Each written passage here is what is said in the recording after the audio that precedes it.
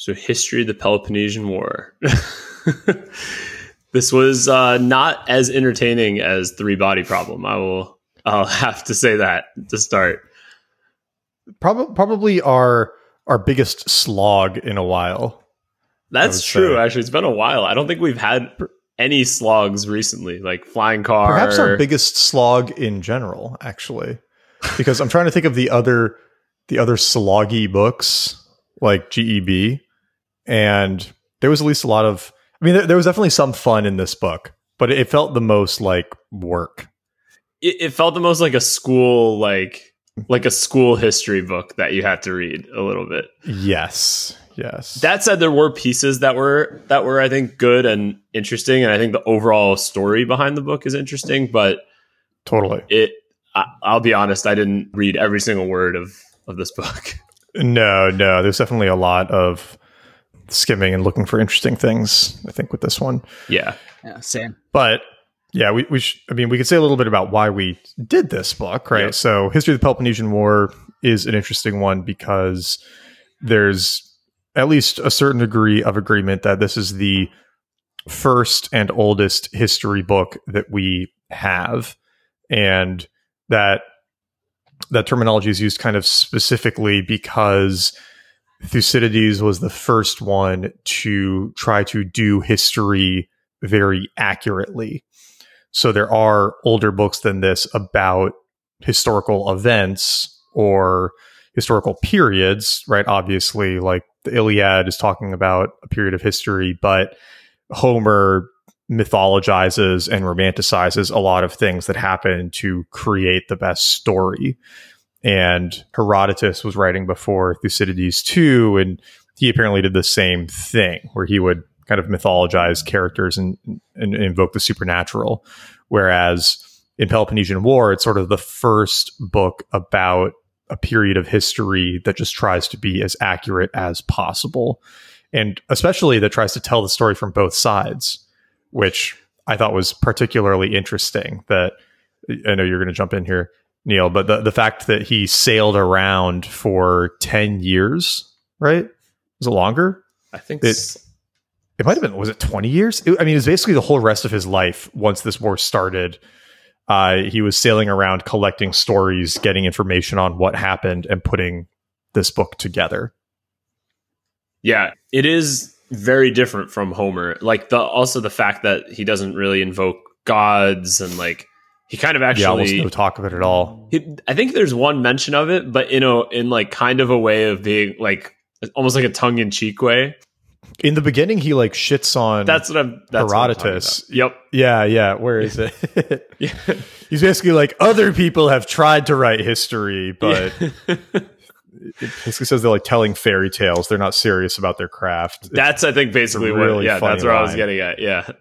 I thought that was really interesting. That this is a actual history book, like, and maybe it's the first one, the oldest that we actually have, but it's a really interesting considering the time period, and the other books that kind of we have from that era are all very, I mean, you could probably call them mythology, even though the Trojan War actually happened, and it seems like a lot of those people were real and actual historical figures. I don't think you can call the Iliad or the Odyssey, history book. Right. It's like a historical mythology, essentially. Yeah, it's like historical fiction. Yeah. And I think I wonder if. So I guess one thing I didn't know about this book, and it's probably on Wikipedia, this book was obviously written down then, right? Because I don't think it could have been oral tradition kind of thing the way the Iliad. No, it was all written in scrolls, I think. Yeah. Wow.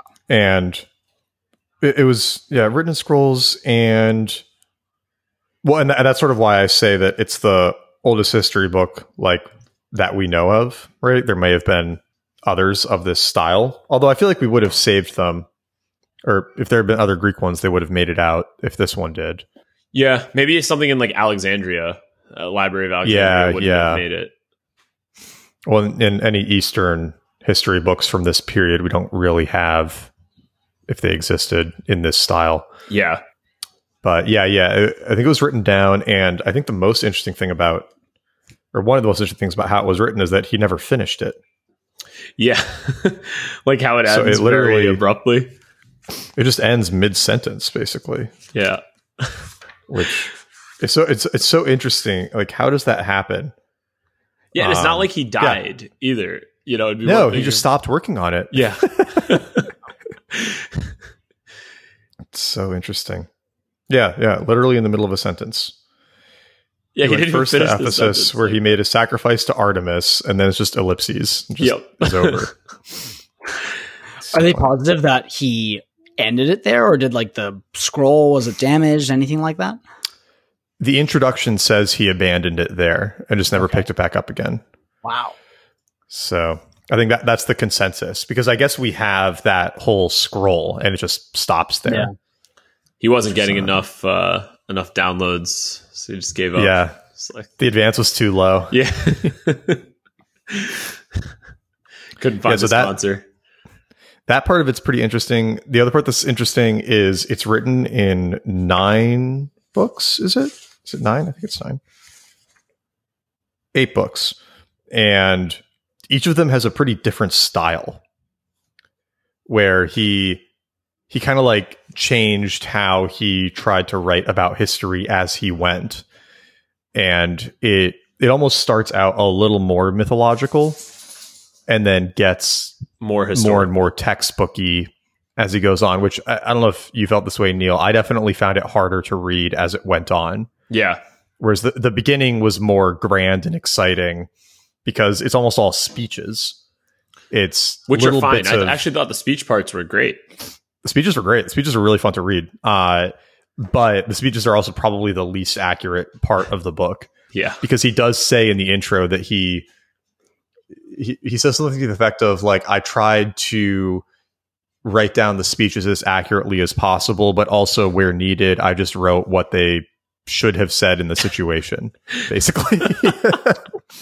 So a lot of the speeches are definitely made up, but they're really probably good. Why they sound really good, because it's like, which is probably why they sound really good. You know, it's like, yeah, exactly. Yeah, it's written for entertainment value. But yeah, I think like the parts that were harder were the parts talking about like the formations and like the movements, and like those were more like told matter of factly, not like a story.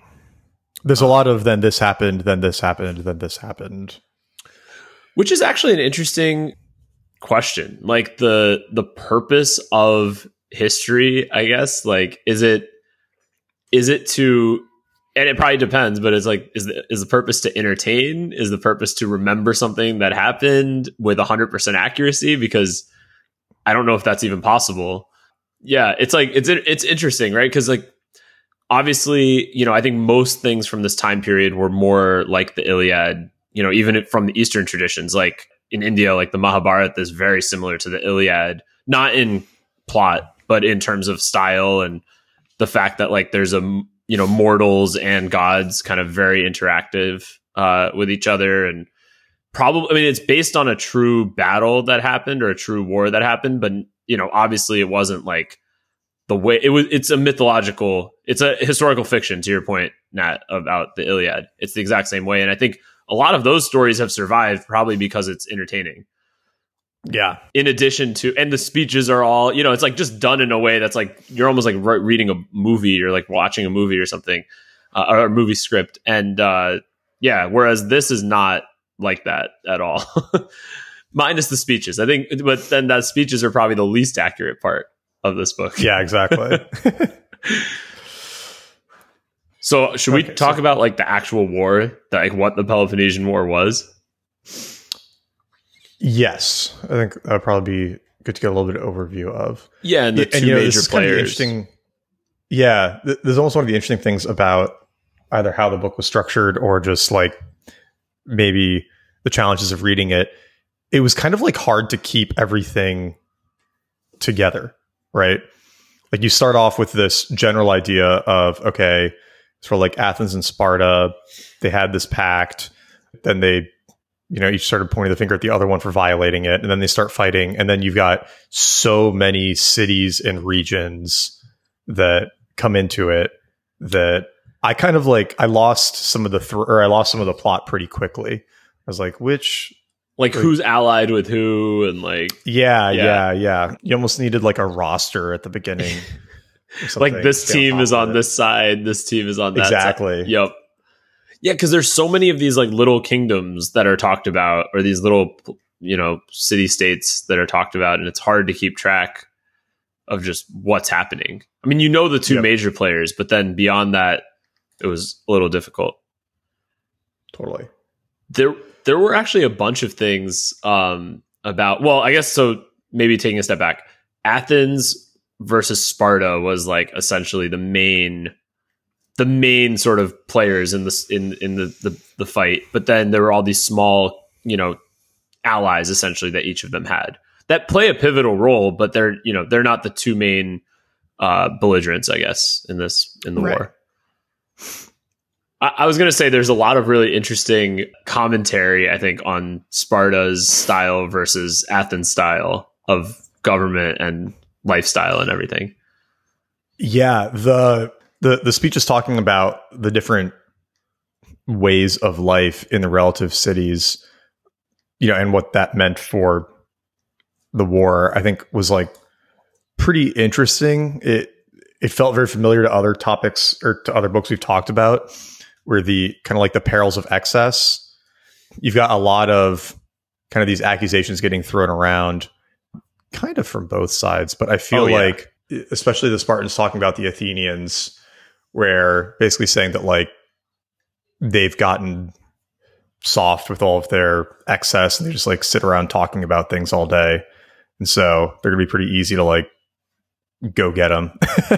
the kind of like good times make weak men premise. Like you see that come up a lot in this. And I think Athens was pretty reliant on the fact that it was wealthy and could hire mercenaries, and a lot of their, you know, kind of military strength came from people that they paid. And I think Sparta really looked down on that, because, you know, Sparta was more militaristic, I think, and more, or certainly not a democracy the way that Athens was.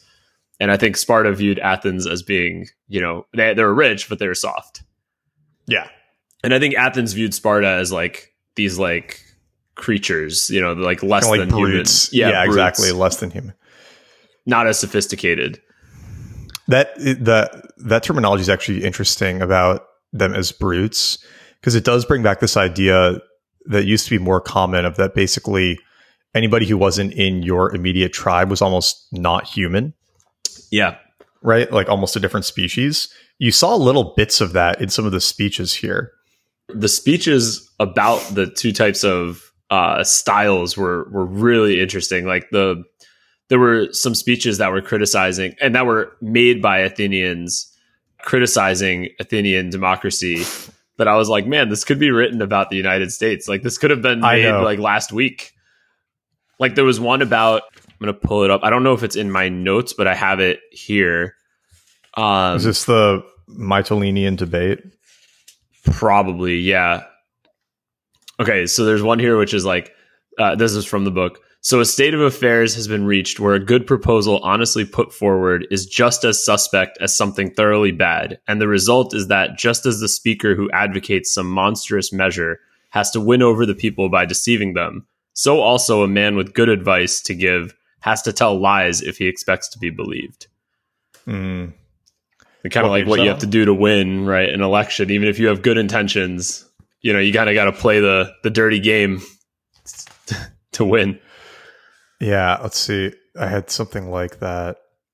I have another one while you're looking for that one. I think it's from the same section. So, thus, neither side had any use for conscientious motives. More interest was shown in those who could produce attractive arguments to justify some disgraceful action.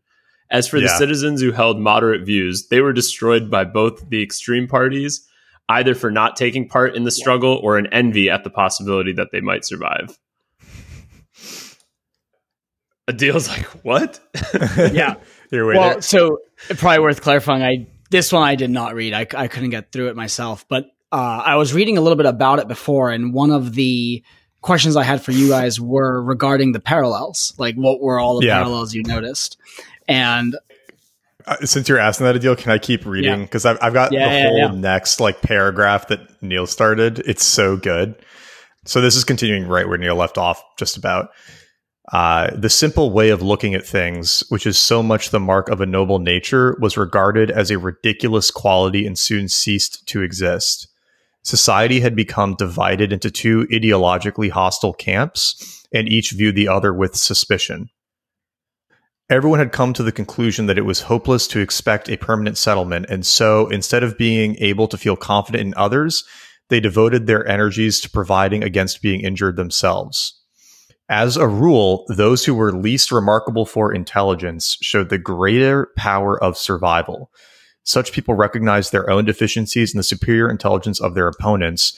Fearing that they might lose a debate or find themselves outmaneuvered and intrigued by their quick-witted enemies, they boldly launched straight into action, while their opponents, overconfident in the belief that they would see what was happening in advance, and not thinking it necessary to seize by force what they could secure by policy, were the more easily destroyed because they were off guard. There's that whole section. Amazing. And then... Oh, okay, this is the other one I was thinking of. It was equally praiseworthy to get one's blow in first against someone who was going to do wrong and to denounce someone who had no intention of doing any wrong at all. Family relations were a weaker tie than party membership, since party members were more ready to go to any extreme for any reason whatever. These parties were not formed to enjoy the benefits of the established laws, but to acquire power by overthrowing the existing regime. And the members of these parties felt confident in each other, not because of any fellowship in a religious communion, but because they were partners in crime. If an opponent made a reasonable speech, the party in power, so far from giving it a generous reception, took every precaution to see that it had no practical effect. Wow. This was in Athens, I'm guessing, what you just described. No, it was because there was were no parties in Sparta. Sparta was like a totalitarian or like oligarchy, right? I think it was more but Athens was a democracy, and people like they have votes and stuff in the book happening for the reason I asked is because the one of the few things I did get through in the book was around the Spartan assembly, so I wasn't sure where what Nat was describing took place. That's wild. I mean, that's basically the situation where, I mean, not quite as extreme, but part of the like speech giving and then tearing down at all costs is like obstructionism to the extreme. Yeah. Yeah. It actually makes you feel a little bit better about like, it's like, hey, we're not uniquely fucked up. We fucked up. We have all these parallels to other declining societies. Yeah. Yeah, actually, in some ways, it makes you feel worse. Now that I think about it, I'm like, wait, does that mean it's inevitable? Then it's just the seeds of the destruction were like set up at the beginning, but when we picked democracy as our government of choice. But what's that Churchill quote? Is it like, I think it's like democracy is the worst form of government except for all the others. Except for all the others. Yeah. Okay, there's another passage I have to read on this subject because it's just so good. Okay. You have become regular speech goers, and as for action, you merely listen to accounts of it. If something is to be done in the future, you estimate the probabilities by hearing a good speech on the subject. And as for the past, you rely not so much on the facts, which you have seen with your own eyes, as on what you have heard about them in some clever piece of verbal criticism. Any novelty in an argument deceives you at once, but when the argument is tried and proved, you become unwilling to follow it. You look with suspicion on what is normal and are the slaves of every paradox that comes your way. The chief wish of each one of you is to be able to make a speech himself. And if you cannot do that, the next best thing is to compete with those who can make this sort of speech by not looking as though you were at all out of your depth while you listen to the views put forward, by applauding a good point even before it is made, and by being as quick at seeing how an argument is going to be developed as you are slow at understanding what in the end it will lead to. That's Twitter. I know, it's literally exactly. Twitter. It's incredible. Slaves to the paradoxes is really interesting. What is that referring to? Or are there any modern day parallels you were able to draw that to? the modern day parallel would be like conspiracy theory stuff. Yeah. Or, being like, oh, you can't trust a scientist, but you can trust this, guy with 20,000 Instagram followers. Yeah. Right. It's like, I'm much more interested in like a novel explanation about something than the one that makes the most sense or is the most agreed upon or most researched. Yeah. I suppose the other one is always that it's always the same folks who believe government can't do anything, but can pull off large scale conspiracy. Yeah, exactly. Yeah. Twitter is a great way to put it, Adil. That's Twitter. Yeah, like these speeches were great, but you're right, Nat. They were probably like mostly made up. Like, they were maybe not mostly made up, but like, and to be fair, he made them up if he did make them up, which is an accomplishment. Yeah, and I mean, he was an Athenian, so he definitely was critiquing his country here, right? Like he saw these problems. There's this other interesting idea he brings up through these speeches that I think kind of like talks about these problems of democracy that I thought was pretty interesting. We talked about a bit where, and this is actually in the same section, but he says, we should realize that a city is better off with bad laws so long as they remain fixed than with good laws that are constantly being altered. That lack of learning combined with sound common sense is more helpful than the kind of cleverness that gets out of hand, and that as a general rule, states are better governed by the man in the street than by intellectuals. These are the sort of people who want to appear wiser than the laws, who want to get their own way in every general discussion because they feel that they cannot show off their intelligence in matters of greater importance, and who, as a result, very often bring ruin on the country. But the other kind, the people who are not so confident in their own intelligence, are prepared to admit that the laws are wiser than they are and that they lack the ability to pull to pieces a speech made by a good speaker. They are unbiased judges and not people taking part in some kind of a competition. So things usually go well when they are in control. You know what that strikes me as? That strikes me as intellectual yet idiots on one side. Yeah. And then I guess the other related principle here is Chesterton's fence. Yeah. Like the respect for the laws kind of thing. Like you might not understand why the law is there, but you're, I guess, assuming that it has a purpose that you don't understand and respecting it. But yeah, the first group was definitely like the first thought that came to my mind was intellectual yet idiots. It's like they've been around just career forever. Politicians. Yeah. I feel like that's part of what he's saying here too, is if you have no other way to like prove your capabilities than by doing politics, you will necessarily do too much politics because you have nothing else to hang your hat on. Maybe you mentioned this, Adil. Somebody was talking about this, how like in the US, a lot of politicians used to like do something else before going into politics. Like it was more common that they were, decorated military general or, doctor like or something, coming from business or doctor, right? They had something else and then they went into politics later. Whereas now you have a lot more career politicians. Well, it was a part-time job when the country was founded. Right? It was like Congress met for a period of time and then they would go home and do their job. Yeah, go back to their real jobs. Yeah. Well, there's just so much less to do as a country. The scope of work, right? Like if you think of U.S. they were founding it, there was no structure. I think if you told them that they had to fill their day with some political bullshit, I bet they could have done it, right? Yeah, like I guess like Adil, how much of like our actual jobs are like bullshit work, and I wonder how much like you add that into politics, like how much work is just stuff that is just at the mark, not really do. I'm not saying every politician is doing nothing, but like there's probably a lot of their day is spent on stuff that is like just filling up the time, essentially. To be clear, I'm not arguing that they're doing a lot. Just more so that it doesn't seem possible for it to be part-time now, even if you were like efficiency to the max, just because of how real-time everything is, especially in foreign policy.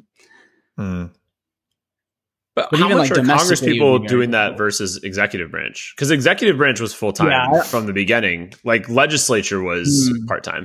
That's a good distinction, Neil. Legislature is still part-time. You're not saying actually, all of government. A lot, a lot of state legislatures are actually still technically part-time. Like they don't meet for all 12 months. Like they meet for 6 months of the year. I don't know exactly how many months, but because there was somebody in Maryland whose kids went to school with us, and she was like she had like a day job, and then she was also elected to the state legislature.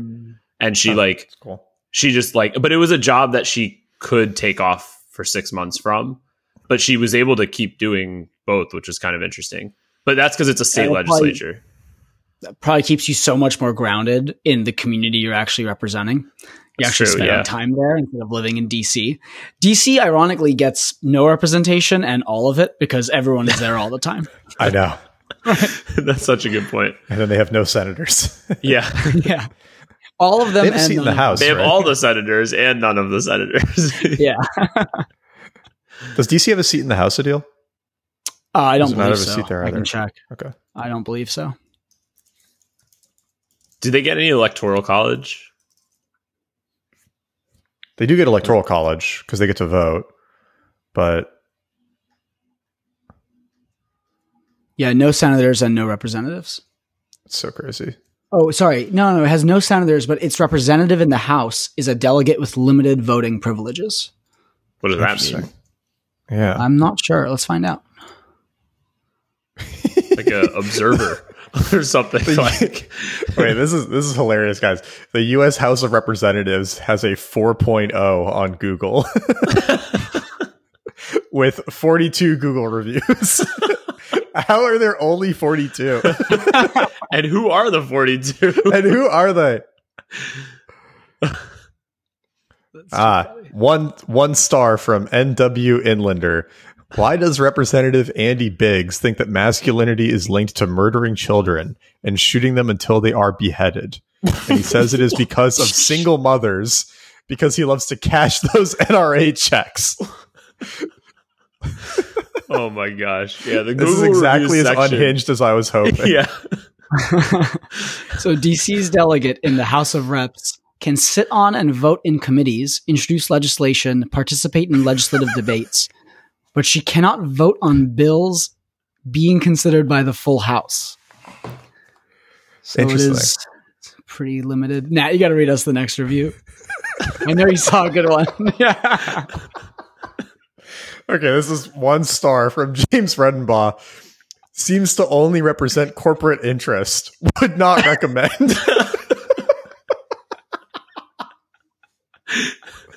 That comment has 10 thumbs up. Okay, I've got one more. Doesn't really represent anybody. Wouldn't let it represent me again.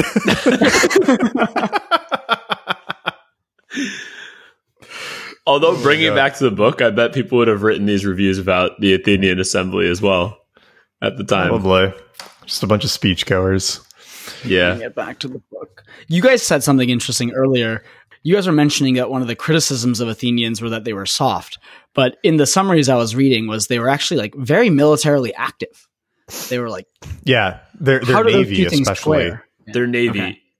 Yeah, well, I think it was that they had a soft and decadent way of life. Yeah, okay. Like the Spartans would call them soft because the Spartans had more of like a, I don't know, like austere lifestyle. Like they didn't have the, they weren't as rich of a society. And Nat, to what Nat was just saying, the navy was incredibly strong for the Athenians. That was their biggest strength, and they also had a strong merchant class because of that. Partially because of that. They did a lot of trade, and that was not, I think, things that Sparta really did. Like Sparta was not a commercial kind of like kingdom. I got a little bit of this vibe too, that the Athenians were kind of like gangsters because they had such a strong navy, and Greece is all islands. They had so much control over it because they could control all the waterways, that there was this little bit of like, okay, you're in Athenian territory, but you also kind of like have to be, or else they'll just like sink your ships and cut you off from food and resources. So there's I think actually it was a great quotation about this. Oh, do you have one? Yeah, it's number 9 in the list, but I'll just read it. So this is from the book. In other ways, too, the Athenians as rulers were no longer as popular as they used to be. They bore more than their fair share of the actual fighting, but this made it all the easier for them to force back into the alliance any state that wanted to leave it. For this position, it was the Allies themselves who were to blame. Because of this reluctance of theirs to face military service, most of them, to avoid serving abroad, had assessments made by which, instead of producing ships, they were to pay a corresponding sum of money. The result was that the Athenian navy grew strong at their expense, and when they revolted, they always found themselves inadequately armed and inexperienced in war.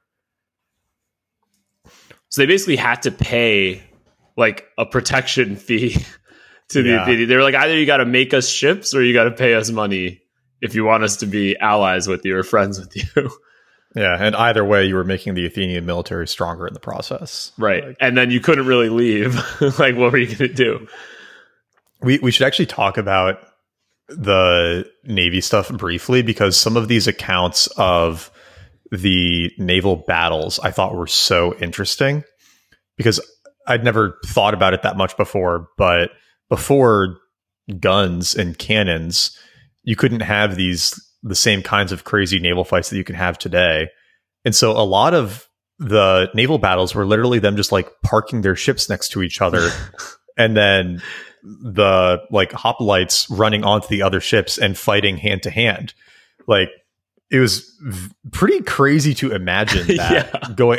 It's there's this little bit of like, okay, and I guess there was archery and javelin throwing, but the range on that was fairly limited too. And then the ships were fragile enough that they didn't seem to want to like ram each other very much. So there was a lot of just like parking and then hack and slash. Yeah, that was pretty interesting. Yeah, and there was also a piece of recent history, recent not to us, but recent to them, that kept getting brought up throughout the book that's, I think, related to this, was the wars, I guess, against the Persians. Mm-hmm. And how I think the Sparta did a lot in that war in terms of, I think, people and sort of fighting ability, but then I think Athens did a lot from a naval perspective, and they were allies in that war against Persia, but there was also, it seems like, some bad blood from them that stemmed from that war in the first place. Yeah, I got that vibe too, but I can't remember exactly. I can't remember which side thought the other one didn't give its all to it. Yeah, I'm not sure. I think Athens thought that Sparta didn't, or something. There was something like that they like quit early or something. I have to find a quote. But I'm sure Sparta wouldn't say that. So yeah. That was like, I think, an Athenian criticism of them. Do you remember this story about the Persians attacking Egypt and how they couldn't deal with the navy in Memphis, so they drained the lakes to beach all the ships? The story was so crazy. The king then sent out to Egypt another Persian, Megabazus, the son of Zopyrus, with a large army. He arrived by land, defeated the Egyptians and their allies in battle, and drove the Hellenes out of Memphis. Is it Hellenes? Hellenes? It's probably Hellenes, isn't it? I think so. Yeah. And drove the Hellenes out of Memphis. In the end, he penned them up on the island of Prosopolis and besieged them there for 18 months. Finally, he drained the channels around the island by diverting the water elsewhere. The ships were thus left high and dry. Most of the island was connected with the mainland, and he captured it by marching across to it on foot. Wow. It's incredible. Can you imagine? You think you're all just like safe on your island with all of your ships fighting off the Persians, feeling so good, and then the water just starts going down.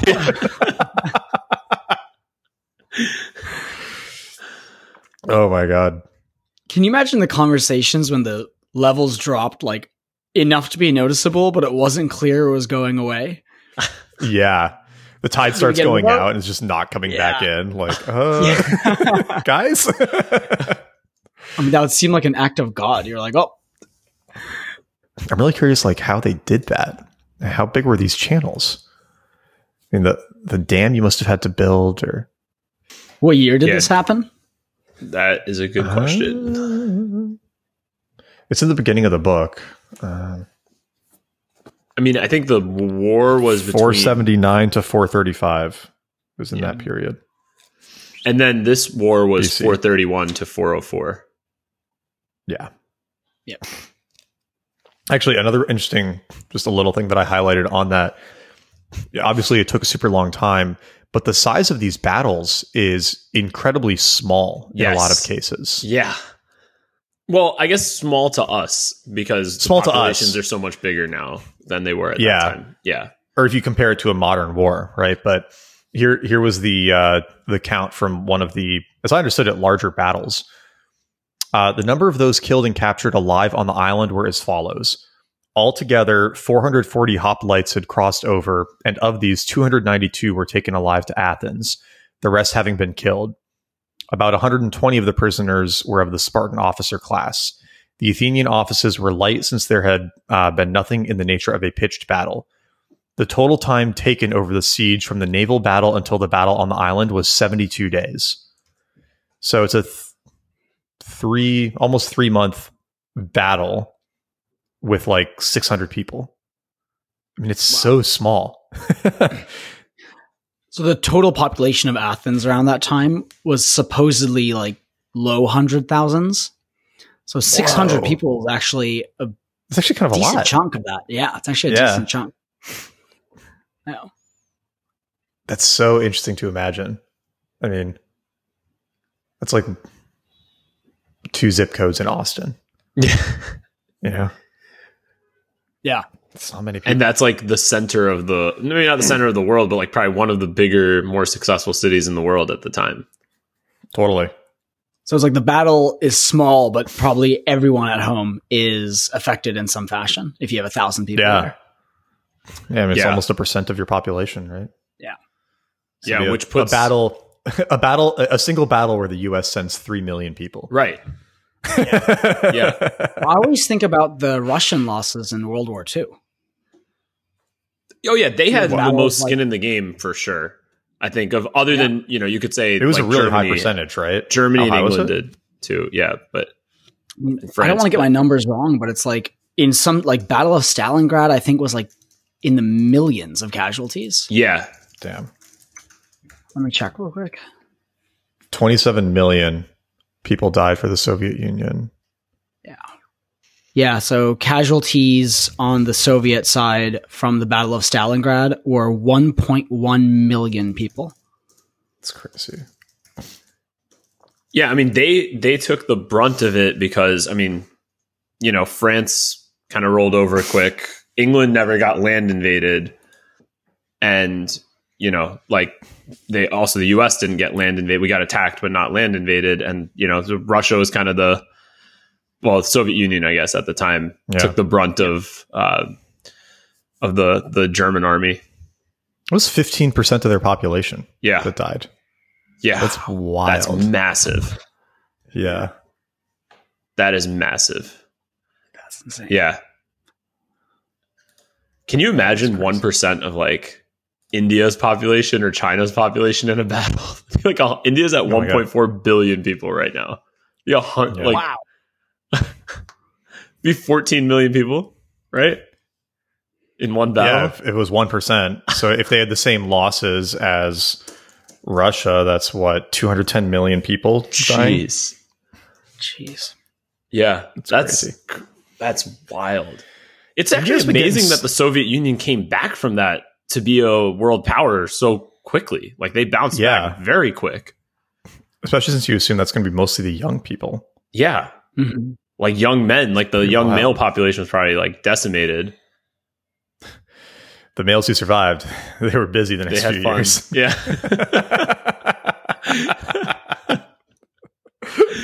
Which I actually, you know what? Biologically, that actually is makes sense because males are more expendable by a large margin than females, and probably the females didn't die like very much in World War II because I don't think like a lot. I could be wrong, but I think other than a couple Russian cities, a lot of it was like battles with military battles. They weren't necessarily like Moscow wasn't getting invaded by the Germans. or the interior wasn't. Like, I don't think, how far did the Germans get into the Soviet Union? Like, what was the furthest point? We should do like a good World War II book. I know embarrassingly little about World War II for a father. I feel like it's part of your job once you have kids. You're like, you got to pick a war and get really knowledgeable about it. It's like, do Civil War, do Revolution. Peloponnesian War. Peloponnesian War, there we go, yeah. War on Terror. Not like the other dads, I'm a cool dad. War on Terror. War on Terror. Yeah, I don't know. I don't know very much about World War II, unfortunately. That would be fun, though. We should do that.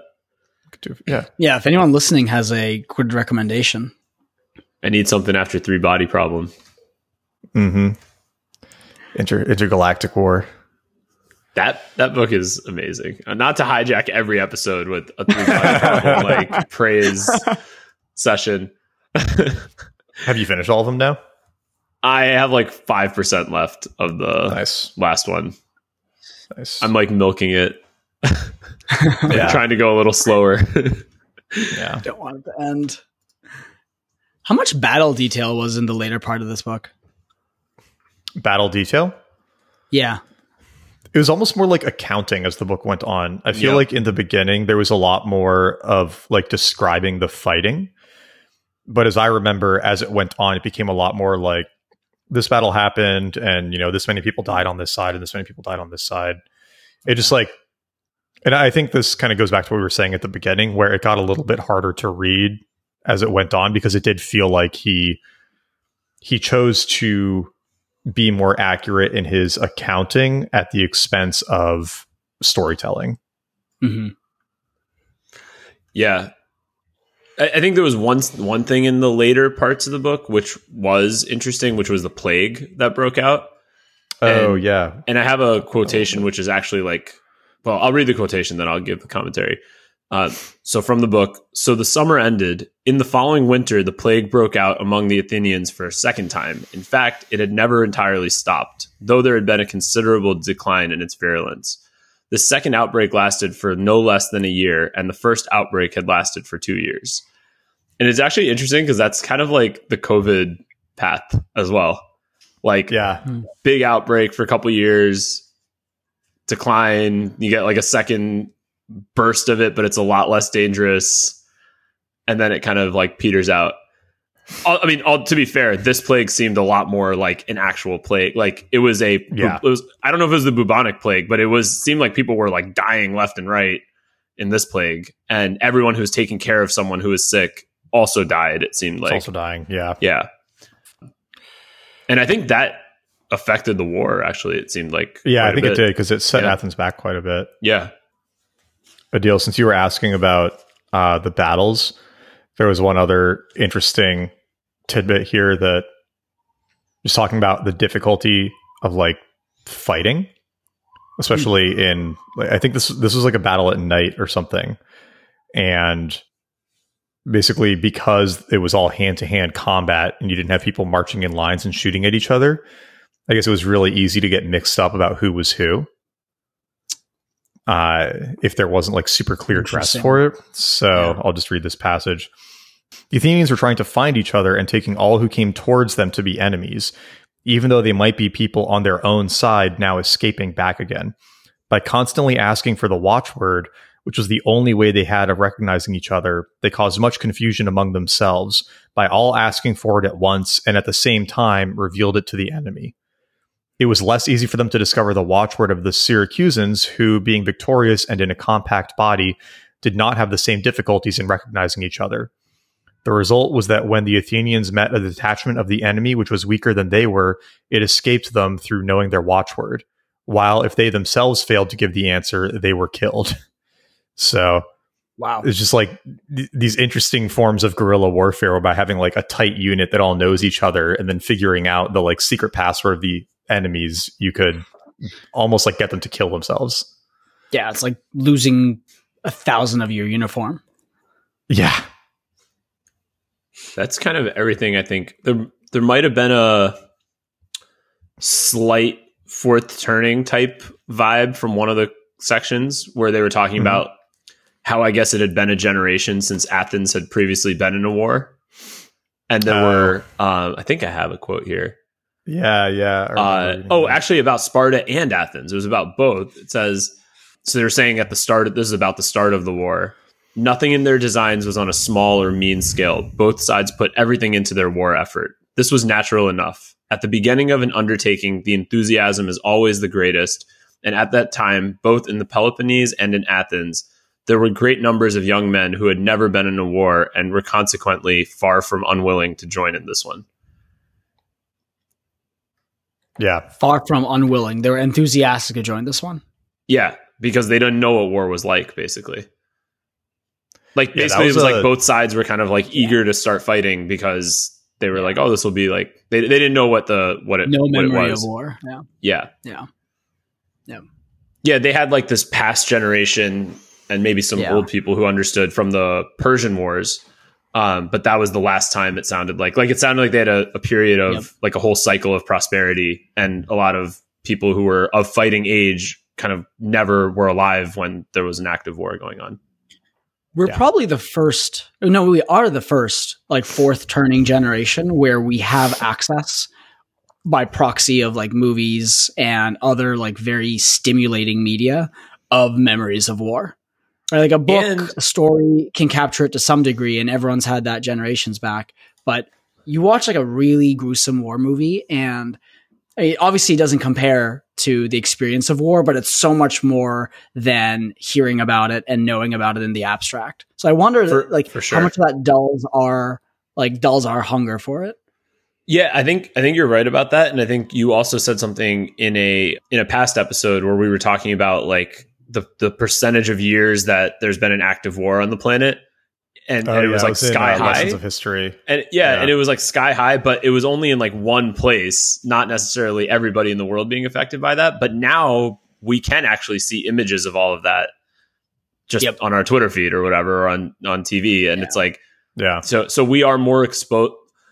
Like all of us, even though none of us, at least on this podcast, have ever been in the military and fought in a war, I feel like we've been exposed still to, and through movies and through TV and through just like secondhand accounts, which obviously isn't a replacement for the real thing, but it's enough to dull the hunger for it. Yeah, that sense of like, because I could definitely see like if you had, young, like especially young men who were kind of just craving that sense of adventure or whatever, and there was no sense of like the horrors of war, why it would actually be kind of attractive. Yeah. Especially if you lived in like a decadent lifestyle. Might be easy to romanticize it. Yeah. And you'd hear stories from like old timers who would always make it sound better probably than, because they were survivorship biased. They're the ones who made it. Totally. Yeah, you don't really have many contemporary war legends. Like you wouldn't have like a Homeric story about any individual in the last like maybe 30 to 40 years. Right. I can't think of you many. Have a lot of. There was the sniper in Iraq, right? Yeah, Chris Kyle. Yeah. Chris Kyle. Yeah, I don't know. It feels like that has sort of at least been overshadowed by the.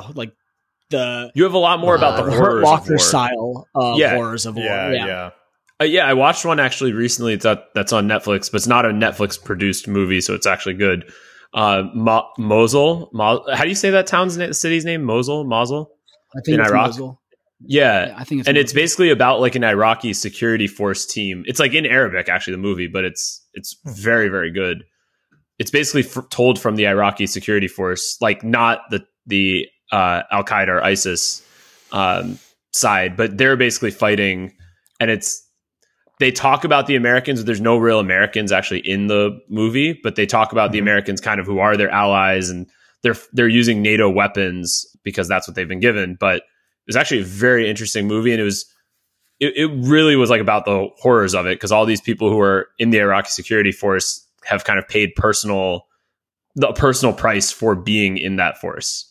Like whether it's like family members or like losing their home or whatever, like there's a cost to being in it. And it's a different perspective than what we see. Cause I feel like every Iraq movie I've ever seen has been American. Like it's been about the American perspective. Yep. Yeah. This was more like very much a local battle. Interesting. Clint Eastwood did something kind of cool. I think this was like around 2010, where he had two movies back to back. I believe they were Letters from Iwo Jima and Flags of Our Fathers, which showed the American side and Japanese side of the Battle of Iwo Jima. And he just released them within a couple years of each other. I think I'm getting the names right, but it was definitely Clint Eastwood, definitely Battle of Iwo Jima. It was just neat to see like his 2 back-to-back projects was both sides of the same battle. Yeah. That is cool. All right. Well, should we wrap it up, guys? Yeah. Next episode. Out of time. The one we've been foreshadowing. 3 body Finally happening. 3 body problem. Adil, are you done? Are you almost done? No, that's my weekend this weekend. Nice. I think we should do like a Peloponnesian War style mic drop. Just never get to the episode. End the podcast here mid-sentence. Just end the podcast mid-sentence. Never come back again. Sorry, before we wrap, funny that I'm the one extending the book I didn't read. Hellenica was written by Xenophon. Did you guys see this?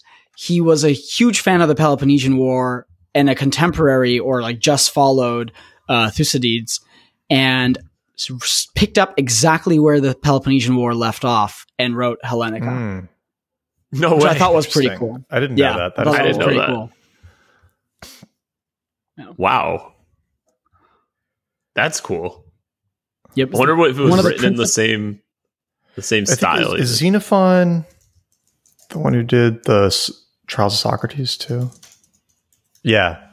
So Xenophon's also interesting because he's the reason that we know some of Socrates' dialogues from Plato are accurate. Wow. Because most of the Socratic dialogues that Plato wrote, he made up as to use him as a character. But the 4 big ones, Xenophon also recorded because he was at all the events too. And so you could kind of like triangulate between the 2 of their recordings of them and figure out like, okay, this part of it actually happened. Wow. So it is kind of cool that he was like a contemporary of Thucydides or like a mentee maybe, because he was carrying that torch of like trying to accurately capture history. But in this case, Socrates' trial. I think Socrates fought in the war too or something. It came like right after. Yeah. A veteran of 3 major battles of the Peloponnesian War. He was considered a war hero. Yeah. The coolest thing about what you just said, there's a lot in there, but he was also there. Like they're just hanging out in the city of Athens. Yeah. 400 BC. Pretty cool. It's so cool. Has there been like a good movie? Like obviously 300 was about Sparta, but like has there been a good movie about Athens? I don't think so. It seems like there's some characters and there's some cool history there. Yeah, that'd be interesting. For a TV show or something? Like, yeah. I can't think of one. No. But yeah, Socrates fought in a few major battles. Yeah, it's pretty cool. Wow, good find, Adil. Yeah. I'm glad that I got that Xenophon reference right. I feel very cultured now. Alrighty, should we wrap? Yep. Everybody knows what book we're doing next week. If you enjoy the show, please leave a review on Spotify or iTunes, or if you want to review something else, you can go review the House of Representatives on Google Maps.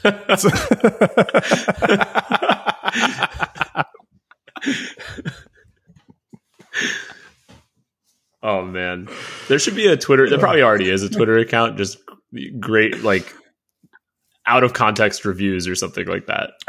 Remember those? There used to be a thing for like Amazon reviews. Remember all of those silly products on Amazon that had the most hilarious reviews, like the 3 Wolf Moon T-shirt and the uranium ore. I will say reviews are like gotta be like not for our podcast. All of our listeners are very smart and very good at leaving reviews. But if you go to Amazon and you read some of the reviews, like someone will give like a 1 star to the product, and you read the review, it has like nothing to do with the product. Like, yeah. It'll be like, oh, like the post office took 5 days to deliver this. Like, why is that the product's fault? Like, yeah, I tried to contact Amazon customer service or something. Or it'll be something that's like blatantly wrong. Like there was a water filter I was looking at. on Amazon, and it was like clearly for under the sink, like it's in the title, and the person was like, I don't know how to put this on my faucet, like 1 star for bad directions. So funny. I'm just like, why? Like, I feel so bad for the brand getting a 1-star review for this. Like, it's in the other one that pains me. The other one that pains me is when people think that like a 3 or a 4-star review is also good. Yes, I hate that. So they'll be like, great product, super happy with it, like no issues, would definitely buy again, 3 stars. You're like, what? people do that for books too. Yeah. Well, although I don't like the star system for books as much. I don't either. That's what I was going to say. Like on Amazon, I'll give like almost any book that I finish or like a 5-star review, but on Goodreads, I'll be a lot stricter, where the default might be like 3 or 4 stars. But also the stars is like a very one-dimensional metric, because it's like, and maybe this applies to podcasts too, but it's like certain books are entertaining, but I feel weird giving them 5 stars because I'm like, oh, I know there's flaws, but I thoroughly enjoyed this book. So like, is that get a 4-star or a 5-star? Like, I don't know. There needs to be a better rating system. Yeah, it's like, you know, did you finish this? Would you recommend it? Yeah. Like, was it, you know, good prose, character, right? Like, I'm sure somebody will make that app eventually. We've been talking about a new Goodreads since we started this podcast. Like, man, it seems like it's just a graveyard of companies. Like, no, someone will make a reading coin and do it on the blockchain. Yeah, I wonder if shitcoin's coming back. I missed that. I'm pretty sure you could get ChatGPT to like build you an NFT project now. Yeah. Wow. Surprised I haven't seen anyone do that. Well, Nat, sounds like your next blog post. Yep, I've got a project now. Yeah. All right. Well, on that note, thank you everyone for leaving reviews, and we'll see you for 3 Body Problem. See ya.